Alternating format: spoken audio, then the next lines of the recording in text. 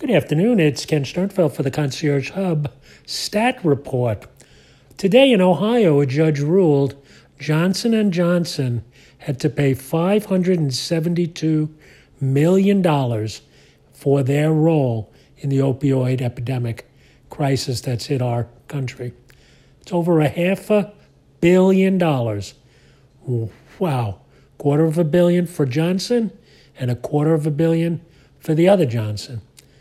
Now, if you're a New York Jet football fan, and I think the Johnsons own the New York Jets, I guess you may not be getting as many free agents next year as you got this year with Le'Veon Bell, or whatever his name was.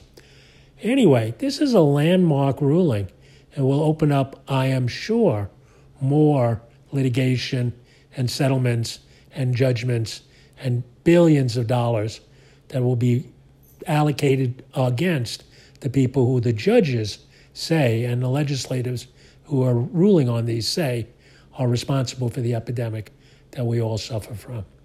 Interesting news on the Concierge Hub Stat Report. Thought I'd share it with you.